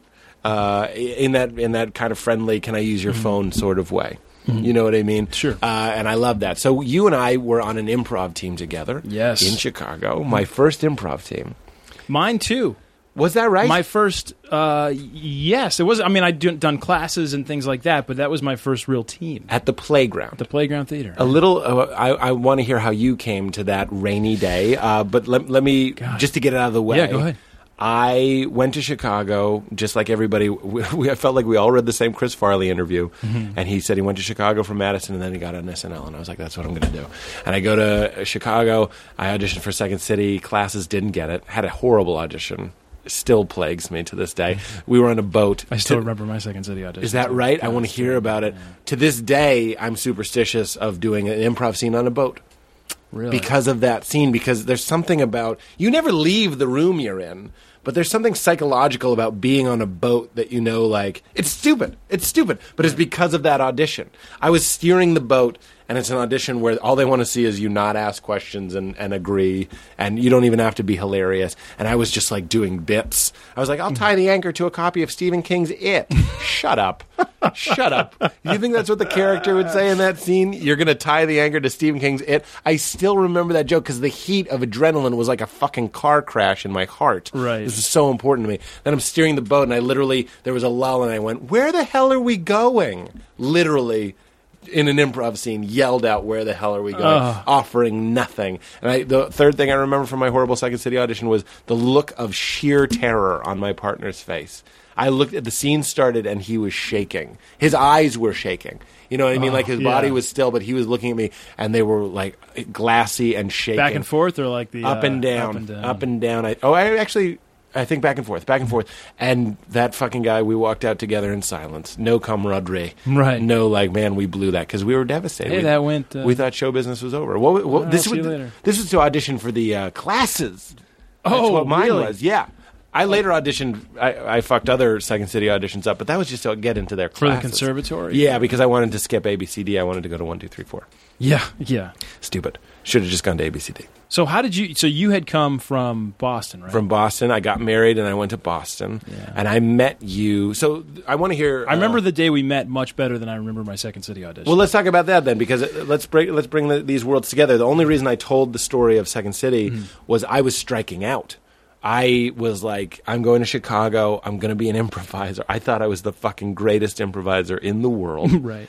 And that was so stupid. Stephen King's It is example. Let me tie the anchor to Stephen King's It, says the greatest improviser in the world. Where the hell are we going, says the greatest. And then, so I did that, and Improv Olympic. You were a great improviser at that point, I thought. Oh, thank But you. well, that goes without saying. That's very nice. That's great of you to say. I didn't expect that. That caught me off guard, but I appreciate that. Improv Olympic, I felt like I was going nowhere. Everyone looked exactly like me. Fucking doughy, friendly white guys from some other city. Oh, yeah. Coming here because you're a kid. There were 3 busloads of them pulling up Every to day. Second City every day. You're a campus celebrity. You were funny in the Ha-Ha Nazis or whatever the fuck. Right. Guess what? We've got enough of you. Oh, you can do the Matt Foley impression? Yeah. Cool. Get in line. Do you know any women? Do you know any black dudes? God, if you knew a Latino, it's fucking a bag of gold. That's amazing. Ironically, we ended up having 2 on our. Did we? We have Caesar was on that team. Of course, Caesar, the Wheeze. Marla was Latino. Oh, I forgot Marla was Latino. Because she did she actually was with a Latino improv group, I think, after that. I didn't know that. Some people. Salsation, I think it was called. I don't know why I remember that. Salsation. Oh my God. Salsation, I think was the name of it. My gag reflex actually just went. That's real. Salsation. Yeah, I'm almost positive that was the name of it. That was a Chicago Latino improv group, I believe. Sombrero-sation. Okay, no, I'm sorry. I'm trying to think of something actually worse. Chips I actually do feel a little nauseous. Okay, so then let's talk about the day we met, because I'm striking out. I can't find any leverage. Improv Olympic doesn't need me. Second City doesn't want me. on a rainy Tuesday, I go to the playground for the incubator. Yes. You take it. Well, I mean, I talk don't about you. remember. I don't remember how I heard about the incubator program exactly. What I did, I got out of college at Marquette. I came down to Chicago, guns a-blazing, ready to take the comedy world by storm. Yeah. I think we all know that happened. Stephen King's it. Yeah, and then same story. I immediately got into classes at Second City, and I got into some acting classes, and I was just sort of stumbling along, and then I got into these periods of time where I didn't do much at all for comedy, or I should have, maybe I was taking a class or trying to do, and I wasn't doing I wasn't doing any stand-up or anything, but I felt like I was picking up improv shows here and there once in a while, but not with any set group. Would you go to the jams? Yeah, I think, didn't Triple D's have a show? I don't remember. I remember that was after that. I'd go to the midnight improv Olympic jams. It was so excruciating. It was so hard. You'd that was very Dupay improv style. But I remember I did scenes with John Lutz, who's now on 30 Rock and all this sort of stuff, and I still remember them. But we were just playing short form games. I also remember the songs I improvised because adrenaline is linked with memory. Sure. And I remember the suggestion, the song that I improvised, the lines that I said, the things that got laughs, the things that didn't get laughs. This was a heated and a charged time in my life. Yeah. I remember John Lutz going, "I'm Wilford Brimley," and I just laughed. I broke on stage. It was great. I feel that way about some of the. I remember taking class with T.J. Jagodowski at I.O. Yeah, he was was awesome. Yeah. He was awesome, and I remember having great scenes. Mm-hmm.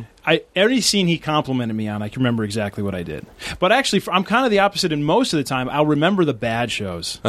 And every now and then, a great moment will sit with me that I remember and think that was a fun night. Yeah. But the bad ones sort of haunt you. Yeah. It's like football coaches always say that the losses hurt 10 times as bad as the wins feel good. Yeah. And so that's how I felt. But I ended up deciding I knew at the playground you could get on stage. That's all I wanted to. Yeah, and I wanted to go and get involved. And so I went there, and I remember our audition. The playground. It was a Saturday morning, wasn't it?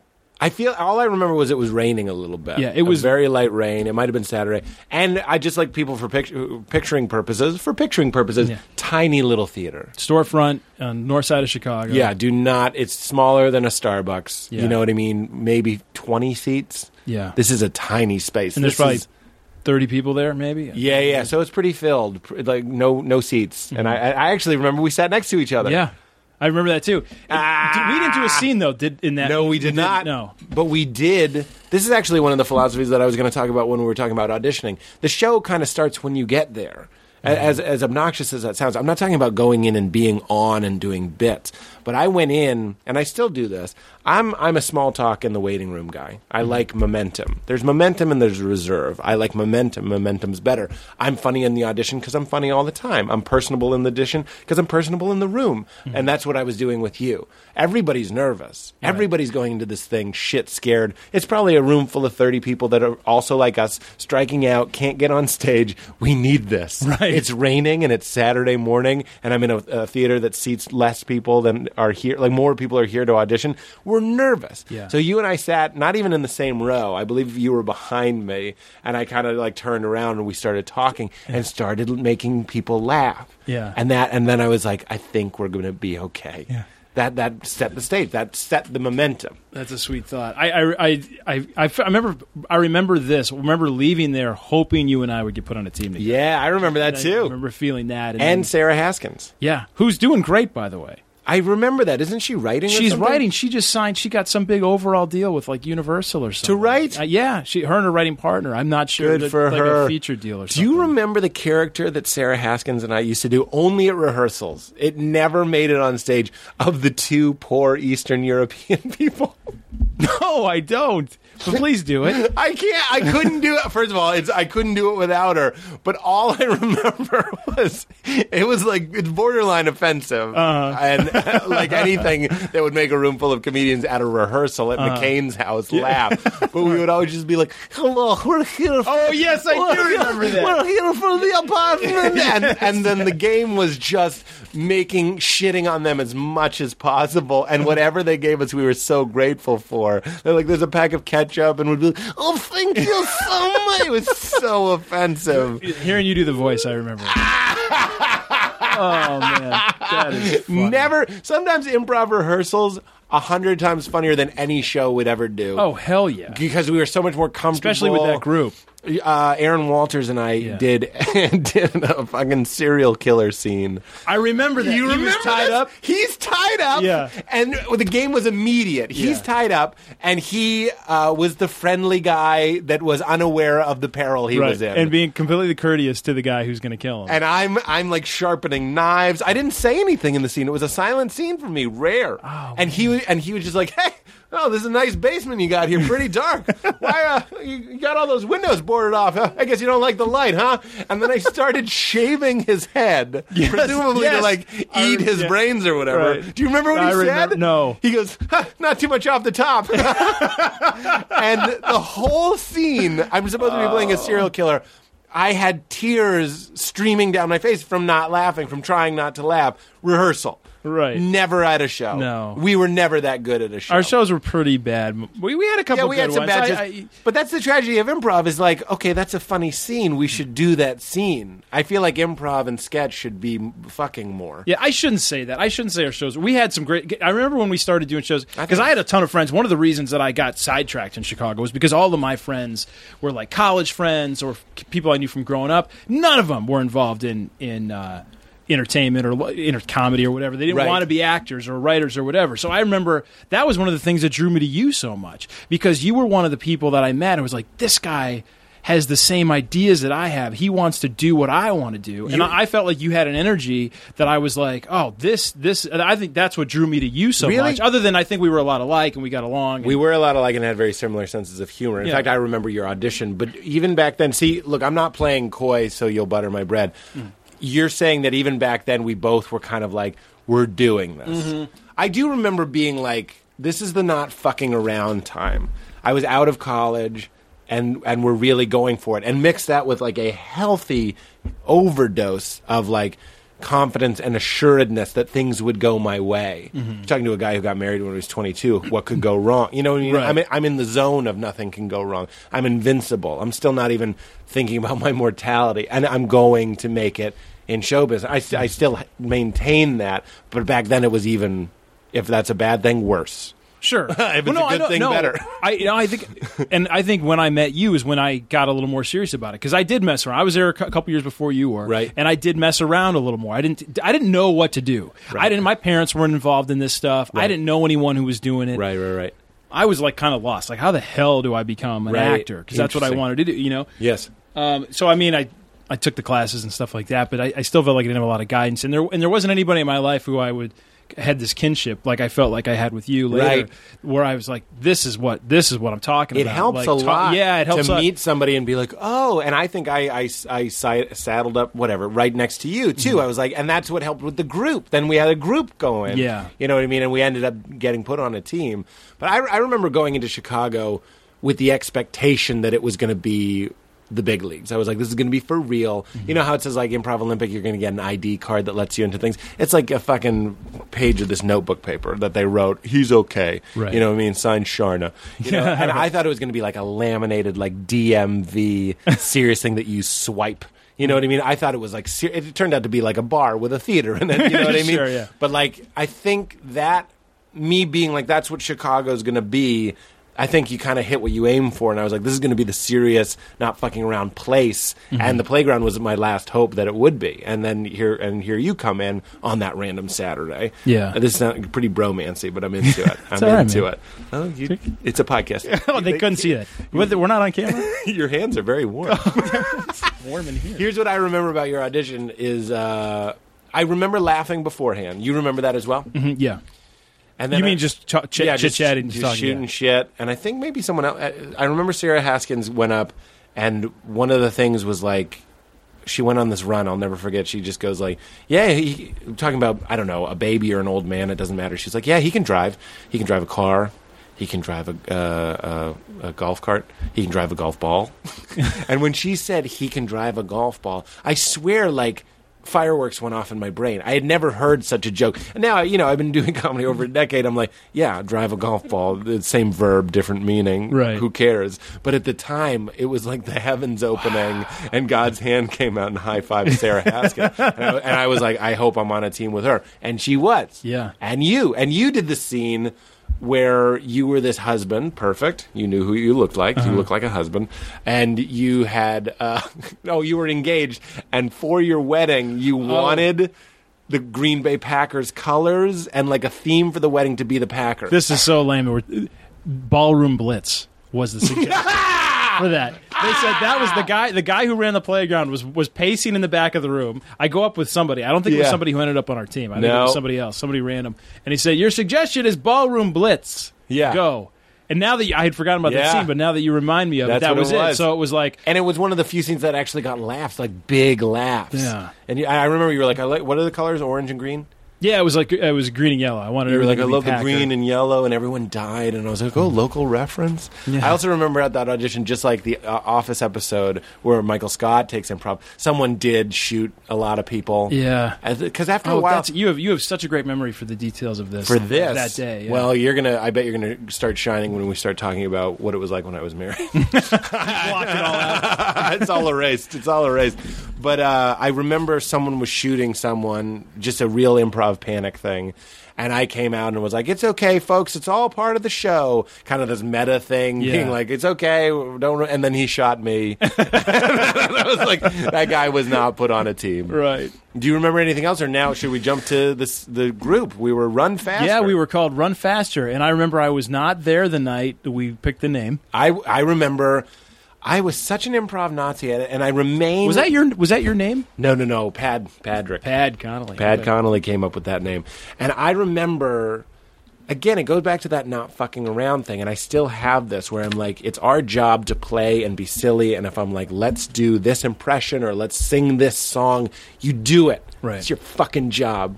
Do it with me. You're on my show. Let's do this. Let's play. We're in the sandbox. Go with it. You know what I mean? So they were like, the game was, let's come up with a name for our team. And I had like 30 names because it's just like, go.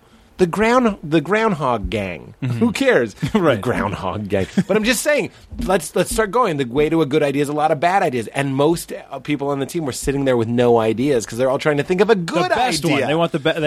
They want the first one out of their mouth to be the one we go Just with. say hogtied. You know what I mean? Just say banana pajamas. Fucking get something on the paper. Right. And people were sitting there like it was the SATs and they were blanking. I was like, this is supposed to be fun. Patrick was the only one, came up with 30 and came up with one, and it was Run Faster. And we're like, I guess. And then we were Run Faster for years. Yes. Couple became years. quite legendary. In the nobody came to our show scene. Right. And Mary McCain was our director. Yeah, we did it. We did an experimental form of McCainian improv. I wonder how McCain's doing. I wonder how McCain is doing too. I remember getting McCain's. She was on Baby Wants Candy. Yeah, so I thought that was. She was a celebrity to me as far as right. I still think she's awesome. And I remember calling her apartment to ask something about the class or something, and it was like, "Hey, this is Mary. You've reached me at my new pad." That's right. And then I was like, what? Who? A woman? New pad? And I was like, surely she's going to make some joke. And she didn't. It was just straight-faced, you've reached me at my new pad. And Mary was like, a sweetheart, but I think she had that voice that on her voicemail outgoing message for a long time. You think so? It wasn't her new pad after a while. Because I remember thinking, McCain, I've known you for 18 months and you've been in the same place the whole time. It's not a new pad anymore. Change the pad, McCain. And please remove the word pad from the... I think she didn't know how to use her answering machine. In her defense. She couldn't use an answering machine. She wasn't machine. Technically sound with that kind But we would meet at her home. Yes. I think this is interesting. I think people might It was like a Lincoln Square apartment. Lincoln Square. I walked. I used to walk. Oh, that's right. I would you walk lived right to that near apartment. There, yeah. And a tiny apartment, and this is where serial killer Barber and the Eastern European downbeaten people, all these magical things happen. And okay, there we go. I think that's the improv story. That was it. It was. It was great, and it's funny because, I think Pad is still doing a lot of improv in Chicago. Yeah. And, like on a really well recognized team. I haven't talked to him. We're Twitter buddies. He occasionally tweets at me. Okay, cool. Yeah, Yeah, so- I'm Facebook friends with him. Yeah, And then we're internet friends. Aaron Walters, I still talk to a ton. And Aaron's a guy who I always encourage him. Now we were really close for a while. We don't talk as. I still consider him a great friend. We talked every now and then. But and for those of you listening, if anyone remembers, he's done a lot of commercial work actually as well in He was Chicago. the Bud Light guy. Or Yeah, something. like Jimmy Football, I think a few years Yeah. ago. And I always thought Aaron was so funny. He is really funny. Yeah, he's so Super funny guy. smart and funny. But And if looking back, it was a talented group. it was a talented group. You What know? was Marla's husband's name? Jeff? James. James. Marla. I think they're still married. I hope. Speaking of divorce, you knew me. You knew me when I was married. We were Yes. married couple. We friends. were. And the selfish intent of having you on the show was I was like, I honestly would like that outsider perspective in kind of a weird way. What I remember when I got divorced. Let's start here. I told you. And you believe you didn't do anything wrong, and this is not me confronting you. You were the least surprised. You were kind of like, well, you were really, really young, is what you said. Yeah. That's not the first thing you said. Believe me. The first thing you said was the appropriate, oh, my God, let's go eat some wings. Right. And a beer sort of thing. But I do remember you being like, well, you were super, super young. And Yeah. we were super, super young. When we met, I had already been married for A year, a maybe. year, and you wouldn't get married for another Couple of years. You were at my wedding. 2 years. That's right, I was at yeah. your wedding. Yeah, 2 years later, you would Yeah. get married. So we had to be this. And looking back, I feel like I was young when I got married. I know, and you were. You were. 25, 26. That's young. Yeah. And here's old Johnny 22, me, Right. already married for a year. Just what the fuck was I doing? It had to be so absurd. Although, I mean, you knew both of us. Yeah. Here's my thoughts. I would say that's true. Which part? That I wasn't entirely surprised. I was very sad Sure. when you told me you got divorced. And just because we had known you guys so well, and we were couple friends. Yeah. And Erin was very sad as Yeah. well. But I think she and I sort of. Yeah. If you try and pull that shit too, help me, God. Don't look at the cake, look at me. If you do that. There's cake. I know. Don't look at the cake. You look at me. I'm talking to you. I know he's your friend. You don't have to do everything. Well, that's actually interesting. A divorce will shake up the married people. Sure. There's team marriage, and if somebody gets divorced, it threatens everybody. Everybody, I don't think necessarily appropriately, will start freaking out. It's the same with girlfriends. You break up with a girlfriend, every girlfriend of the guy that you're friends with is worried that you're next, they're next, Right. sort of thing. So that's always weird.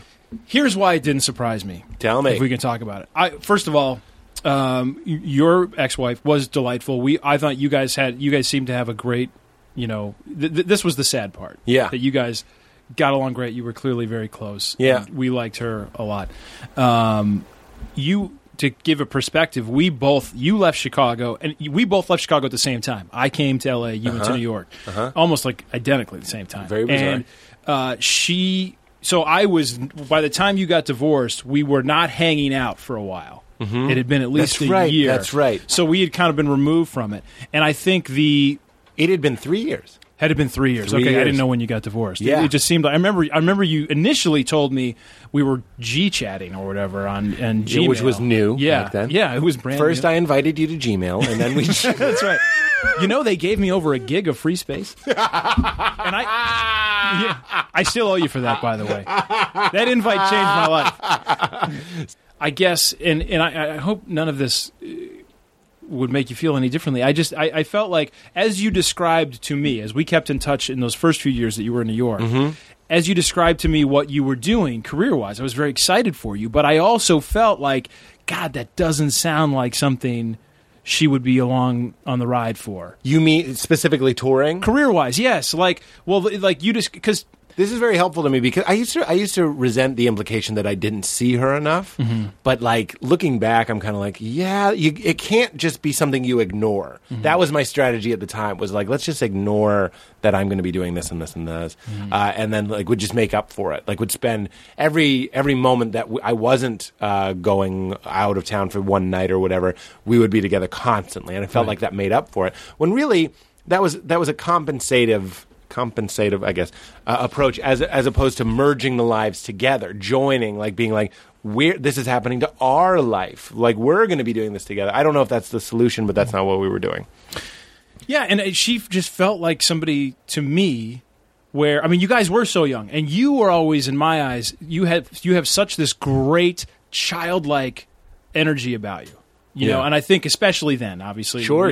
Where she always struck me as sort of this kind of old soul, sort of, like the kindergarten teacher. Yes. Like the patience. And I'm the kindergarten student. Well, no, and I don't know. Like, no, I agree with that's it. what she did, isn't it? Or she was a teacher. Yeah, okay, I couldn't remember. She wasn't sure. a kindergarten teacher, but she was a teacher. But she felt that way to me. It felt like she was itching. She was moving towards this settling down place. Yes. That's just the energy that came off right. for me. You felt like you were just going to keep going like a locomotive, you know what I mean? And it just felt like and I never thought they're going to get divorced. Right. But when you told me, yes, I felt like somewhere in your subconscious you'd crunch those numbers already. Yes. Without even knowing it. Right. And then I told you, and you're like, that adds up. My math checks out. Yeah, like that doesn't shock me. But it wasn't where I've had other friends where I've thought, like, he's such a douchebag. Right. She's not going to stay with him. Right. It wasn't that feeling. Right. It was the feeling of, like, different paths. Because it wasn't for lack of trying, is what I hear you saying. Right. Because I was trying. I was trying very, very hard. And there wasn't neglect. Nobody, I think, felt neglected. But what's brilliant and what I'm so grateful to hear you say, because I'm still trying to learn from that experience, is the idea that it was just different trajectories. I was like, this is the beginning, and I'm not saying she was looking for the end, but she wasn't necessarily like, who wants like a wild showbiz romp? Like, would you like your life to be like a roller coaster? Not necessarily with ups and huge dark downs or anything, but like my life since then has been off the grid. It's not standard at all. It's unrecognizable. Yeah. To most people. If you could see the colors and patterns of what my life is, you'd go, what is that? It looks like a clown threw up. But like other people's lives, there's different quadrants, and you'd go, he works here, and then at night he smokes his pipe. I don't know what regular people do. Right. Do people smoke pipes at I night? have scotch. Well, we have that in common. Yeah. So, brilliant. Great. So I thought, I mean, you guys as a couple, we always enjoyed hanging out with you. You know, one thing she used to do that I remember, and it shouldn't mean anything because people do this with their spouses all the time. Please. But like, to me, you were Pete. Everybody called you Pete. Yeah. She, as I recall, she always called you Peter. Interesting. Which, in my mind, lent itself to the idea. Also, we were like, 23, 20, however old we were. We were much more conscious of people's ages at that time. Yeah. And I think she was, I'm a couple of years older. 2 or 3 years older than you. She was 2 years older than me. Oh, she's 2 years older. So she's like my age. And I remember just thinking, like, there was a little bit of, well, she's older. Yeah. But I mean, she was like, 23 and you were 21, whatever it was when you got married. It's that old soul thing that you're picking up on. Yeah, that I was picking up on that. And that's so interesting. It's funny. But it was funny, because I think Aaron and I... Yeah. She was very... I think it hit her maybe even harder than it hit me, because she looks at it... she's not in this industry at all. And she has always been incredibly supportive and along for the ride. And she knows. And it's funny, because I definitely have made certain sacrifices and not done certain things to not complicate her life. Boom Chicago. Yeah, right. Boom Chicago, by the way, is a... I remember that was one of the first things I thought. I was like, if I got Boom Chicago, that's where you are on the Improv Olympic team in Amsterdam. Right. And people were like, it's the best. You smoke pot. I'm so fucking glad I didn't get it. I didn't audition for it because I was married. I was like, I can't go to fucking Amsterdam for 6 months. No way. Stuff like that. Exactly. Yeah, exactly that kind of stuff. And my wife has made 1,000 times more sacrifices so that I can do what I do than I have ever. But for example, like, one of my, it's not a regret because I just don't know that I had passion for it. But like, I remember in Chicago, I would go to a few open mics with you. You were always telling me, you got to do stand up, I remember you said to me once, I would make a joke and you'd laugh. You're like, you're letting them slip away. That sits with me. You still say that? I don't know. I didn't mean to haunt you. No, but it has haunted me. But You were good at stand-up. I saw you do stand-up that one thanks, time. man. I still remember your material. You were about ghosts and how you could just feel that there was a ghost in your bedroom, but you pull the sheets up because ghosts can't go through sheets, guys. Right. Also, I rip you off all God, the that's crazy. You are the originator of Dylan, You Just Had a Banana, which is a line from one of my more well-known routines. Which is Aaron said, you said, Aaron's always complaining that I'm hungry. Like doesn't understand why I'm hungry. You're like, I want to eat again, and she's like, you just had a banana, right? Yeah. You said that to 45 me. minutes ago, you had a banana. How could you be hungry? Yeah. Right. And I laughed so hard, and I was like, are you going to use that? And you're like, no. And I was like, can I have that? Yeah, totally. And you were like, yes. And then I don't think I wrote the bit for like 10 more years or whatever. But I like Right. Dylan, You Just Had a Banana came from you. But there is something about that, like, use the things that you have. I do get frustrated when I hang out with really, really funny people who are capable of doing stand-up like you. Like one time, I think I said this, Chris, I know you won't mind. I know I said this recently on a podcast. I called someone Blade, saying you have all our strengths and none of our weaknesses, because we were talking about bicyclists. They're on the road, and they can go through red lights. Right. Yet they want us to stop for them. You know what I mean? So they're like the day walker. Right. So I've never forgotten that analogy, and I use it on this show all the time. Because I don't know. I just think it's a great thought. I'm assuming you're fine with that. I'm 100% fine. I'm smiling because I recently thought of that. Isn't that weird? That moment, yeah. Because you have things that are bits, and I'm like, you'd open with daywalkers, these bike, and then you do Dylan, I Have a Banana, and instead I've just taken those things. No, it doesn't bother me at all. I'm glad you, because I So I haunted you, and you were saying, did Erin not really want you going out every night doing stand-up? well, she never. Not even Erin, or did you not want to do that because of... I didn't want to do it because of that. And I did when I got to LA. I did do a ton of improv, and Yes. she was kind of on board for that. Yes. And I didn't pursue stand up, and I over the years I have a total confession. I actually, not for the reasons you would think. You fucked my wife? Yes. Yes, I did. Not for the reasons you think. Listen, Wait, what was it? Pat and Walters were there. They will tell you. You put ram bunk in her eye? No, Bring in the ram. I've actually been taking a stand. I'm done with it now. I recently took a stand up class. Really? Yes. Okay. Not because I wanted to do stand up, but because I was in kind of this creative funk and I wanted to write, and I thought this is going to make me write stuff. And I'd come out of like a period where I was writing, feeling very, very creative, and then at the beginning of this year I kind of hit the skids, and it was close to my house, and I was like, I'm out in Pasadena and I'm not close enough to a lot of this stuff, so I was like, I'm going to take this class and see how it goes, and it was fine. But it made me write, and like it actually helps me find like material for like when I want to write scripts or whatever, like right. but I also I like the performing aspect of it. I don't know if I just didn't have the passion for it, but I knew that all along the way, if I tried to bite off one more thing, that was going to be asking a lot of Aaron. Yeah. And I never wanted to do that. Yes. Again, I mean, it is a regret. I wish I'd gotten into it earlier, but I don't know. You have this incredible love for it, and you're such a student of it. And I remember, I still have the stand-up book you gave me. No. You gave me that Judy Carter stand-up.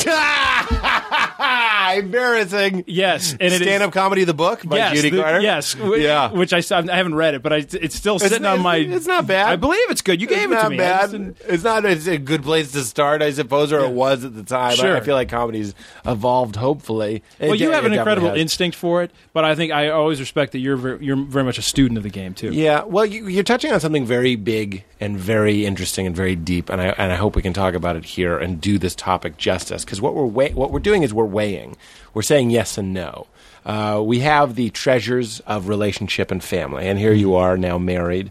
Anybody that I knew that was married when I was married, and now I'm divorced and they're still married, I get a little glimpse of that trajectory. You have how many kids? Two kids, two lovely kids who fill your life with, I'm sure, stress, but also light and joy. That's pretty much exactly and right. real happiness. Buddy, yesterday I was so... It was just a cliche of depression yesterday. And it was that showbiz depression where I was literally in my home and I was like, what do you need, Pete? We can literally get you anything you need. And again, I'm not a big drug person, but I was like, you want some weed? We can get you some weed. You want to go out and meet amazing, hilarious friends and get drinks? You'd like to go on a date? You call a girl. We call this girl. Sure. Give a girl a call. You want to do that? You want to watch a movie? You want to fucking go to a store and buy a plasma and throw it in the ocean? But then, and I was like, oh no. And I'm being vulnerable right now. What I want is love.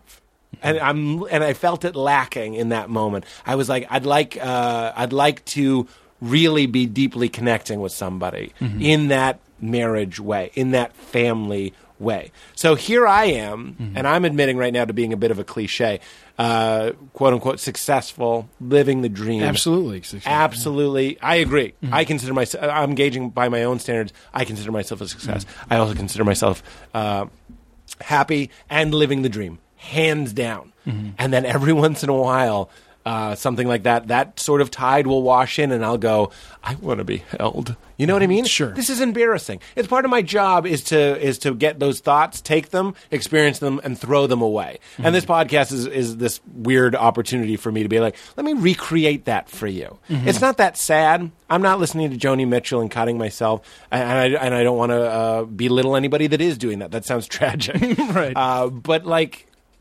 that's the yes and no. This is the balancing act that we're all doing. Selfishness, ego, pursuit. There's no... Chris, after this podcast, I could go to Australia. Nobody will miss me. That's simultaneously happy and sad. You know what I'm saying? Sure, yeah. Well, I look at it like there's an incredible freedom in that. Yes, of course you do. What do they say about the grass being greener? Sure. Right. Of course. But so we're talking about yes and no. Well, you're nailing it, and it's funny because I love knocking the mic off its stand. I love that we're talking about this trajectory because we started like together in a sense, and I know a few things about like I have that same feeling at times where I get very down and very like beat up myself, but it's kind of the opposite. It's like, you know, I love my family. I wouldn't trade that for anything. Let's take that as a given. It is a given. But it'd be great to be on tour or something. Right. It'd be fun to just go on the road and do comedy clubs. Yeah. You know, spend a month. Because I got a lot of buddies who do that kind of thing. You know, sure. And or do Boom Chicago, right? Or exactly, or like having one of these experiences, like you know, and I wouldn't do that. But what I wrestled with all the time is I've known since we met that I wanted to do this as a career, and I feel like I also had a confidence about it, and I still do. And I've been able to make a living. You know, I'm proud of the living that I've been able to make. But I also wanted to be a family man. You know, that's also what I wanted, and I've achieved that. I'm very lucky that I'm with a woman who's wonderful and supportive and does the heavy lifting when it comes to all things domestic and kids and whatever. Yeah. And it's wonderful, but it's funny, you know. But I also wrestle, with the idea of like, God, there's so many things I would love to do creatively and career wise that just doesn't work with this. I talked to Steve Agee, and Steve Agee will be like, "Yeah, man, I've just been kind of in a slump. I'm going to go to Joshua Tree and write for a few days." And you're just kind of like, "Man, you know who says that? We are the 1%. You know what I mean? We're the fucking 1% doing shit like that." And I don't even bat an eye at that, you know. But like. It is, look, the grass is greener thing, that's a cliche for a reason. It's a real thing. Thank you so much for telling me that you feel that way, because I think we're just talking about the human experience. Totally. Whatever you're doing. I think we're talking about new stuff here. I think we're covering well-covered ground, but in a way that's making me feel fantastic, so I hope it's working for everybody. But the idea that what I just did was I said, let's take my success, my freedom, and my creative fulfillment as a given, that I'm grateful for that. Right. Because then I want the green light to be able to go, I want a little boy to run up and say, Daddy. You know what I mean? Yeah. And then on the other side is you. This is just a fucking change-up movie. We're both going to reach for that bottle. Let's go pee on a fountain. And then we're going to flip, and I'm going to be you, and I wonder if I'll learn some fucking life lessons, and you're going to enjoy my empty bed. You're going to roll around. I'm going to play catch, and at the end we'll come back and be richer for it. That's exactly. But there's no answer. No. I look at those like your Tony Soprano type. I always go back to the same examples because I love Mad Men. I love Sopranos. But these are guys that are trying in their weird, illicit way. But why is it, especially to men, is it so appealing watching these shows, Mad Men, let's take Mad Men, more current. Don Draper, the best. He's the best. And he's not even the best because he tries. He just is the best. And he tries. And we got to watch him have a family. And then we got to watch him fuck around. We got to watch him get away with it. So he had novelty, new women, secret. His job allowed that. He's working late. He's staying in the city. And he's fucking his daughter's school teacher. And we watch from home and quietly root for this monster. Right. This monster man. He's the fucking monster man. And I watch, and I have a fucking framed photo of him in my apartment. It's not a photo, it's like a print. It's very nice, actually. You'll like this. That's the name of my loan out. What? Monster Man. Is it? It really is. It is? Yeah.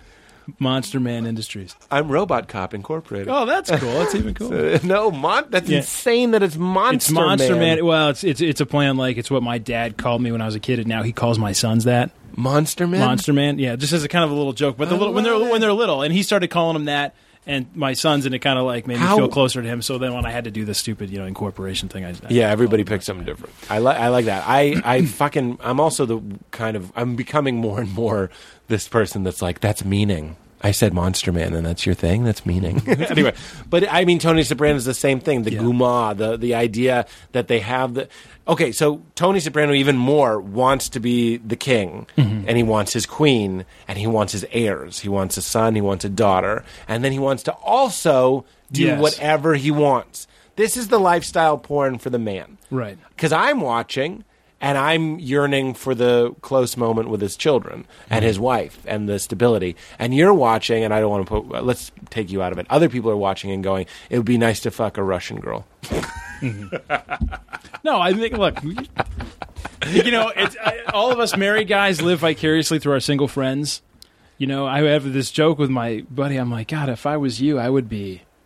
it's like I know you're not a huge sports fan, but I think of it in terms of sports a lot. Like, please, if it's like the single guys are 7 feet tall, and it's like, man, if I was you, I would. But they just sit at home and do nothing. It's like I would be Shaq if I was you. Yeah. But then my single friends are like, dude, I knew you when you were 7 feet tall. Yeah. And you were in the fucking circus sweeping up the shit. You weren't Shaq. Yeah. Yeah. It's like so. It's not as easy as it looks. Right. Exactly. It's always easier from the outside. But I'm waiting for it to get to run its course. The idea of ultimate freedom, and I think what we're really talking about, the real topic here, if I can cut right through it, is selfishness. Totally. Service to the self or service to someone else. Kids being the ultimate. It's no longer about me. You talk about I need to eat. Fuck you. You also, your kids fucking need to eat. That's crazy. You're going to do that Allstate commercial, right? Or whatever, State Farm. And dying to your wife, dying to your kids. You have primal instincts, voices inside of you that are saying, "Look out for number one. Go eat a wild boar." Like we got to make sure we stay alive. But the thing is you're going to stay alive. You're going to live, and now you're retraining yourself to live for other people. That's awesome. And it sounds great. It's hard. There is no answer to this question. None. But there is an answer to this question. Trident Original. That's the guy that got my chew. That is the gum I chew. Oh, my God, dude. That is awesome. You're loyal? You're loyal to Trident Original? Chris Thayer, who just did the show, called it Old Man Gum. And I was like, and that literally made me be like, okay, I'll get one of the fruitier ones. And I don't like them as much, but I do it for the kids. Yeah, they're not as good. I can't be passed by.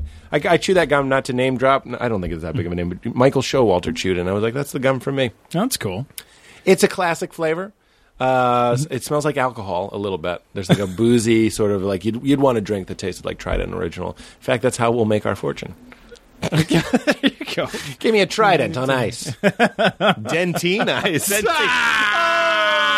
That's a callback. Well, dude, I hope the weirdos found this conversation interesting because I know I'm the least famous guy by a mile that you've had on. No. I'm delighted. I just mentioned Chris Thayer. Chris Thayer would love to book a commercial. I'm not saying that because he hasn't done anything, but he hasn't done anything on camera. So you're in a good group. No, thanks, and people. I don't want to speak for them. Love the episodes where it's just two guys talking, where we get dance and fucking reliving those improv moments. I'm so glad you were able to do it. No, it's funny because I've listened to a few of the shows. Really, got a kick out of it. And Thanks, I will say for the weirdo listeners that this it's funny how listening to your show is so much like having a conversation with you 10 years ago. Yeah. You know? In It's the, are you saying that to point in out a that good I way. haven't really changed that much? No.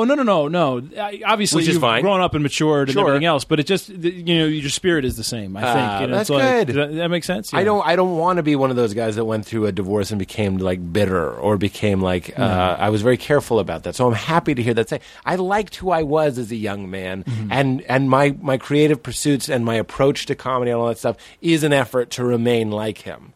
Because he was a happy guy. I am a happy guy. He was really whistling in the rain. You know what I mean? And I'm trying to hold on to as much of him as I can that I might give it to my little boys someday. Two boys. There you go. 2 boys. 1 girl. No girls. No, I'm kidding. 2 boys, I'd no girls. actually like girls. Aaron wants to go for a girl now. I'd like a girl. Yeah. I think I'm the kind of dad that would do well with girls.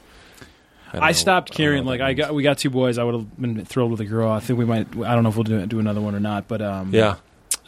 honestly, when my wife was pregnant, I did not care. I just was so Yeah. nervous about the kid being healthy. Yeah. People say that as a cliche, but that literally Of was course, my thought. of I literally course. did not give a shit. Of course. How old are they?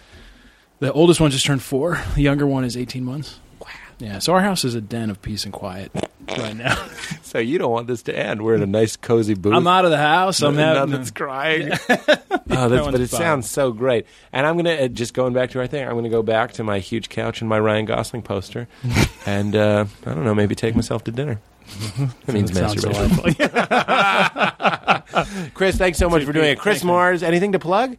Oh, nothing to. I guess nothing. It's okay. I mean, if you had a No. Twitter or something, I don't know. Oh yeah, I'm on Twitter. If you guys want to follow me on Twitter, I'm kind of relatively new to it. I've got the worst handle. In fact, I might steal your idea because everything involving Chris Mars or C Mars, which is what a lot of my friends Yeah, call me. I call you C Mars. It's called the C Mars Show. Is my Twitter handle. Okay. The C Mars, M-A-R-R-S Yeah. show. Yes, but I might 2 R's. But I might just change it eventually and put Okay. a Z on the end of it because everything Mars or C Mars was taken. Because I noticed you have a Z. at the Yep. end of- Yep. that Homeboy was smart.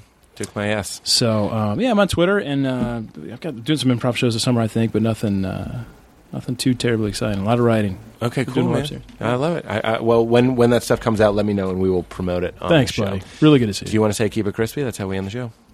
Sure. Is there? This is Sammy Hagar. You're listening to the Pete Holmes. No, I'm just kidding. Yeah, weirdos, keep it crispy. Yeah, that was just straight, and I liked it. I like it. It started with Sammy Hagar, and it ended in a nice. Let's go drink. Let's go drink some Trident. Let's do it.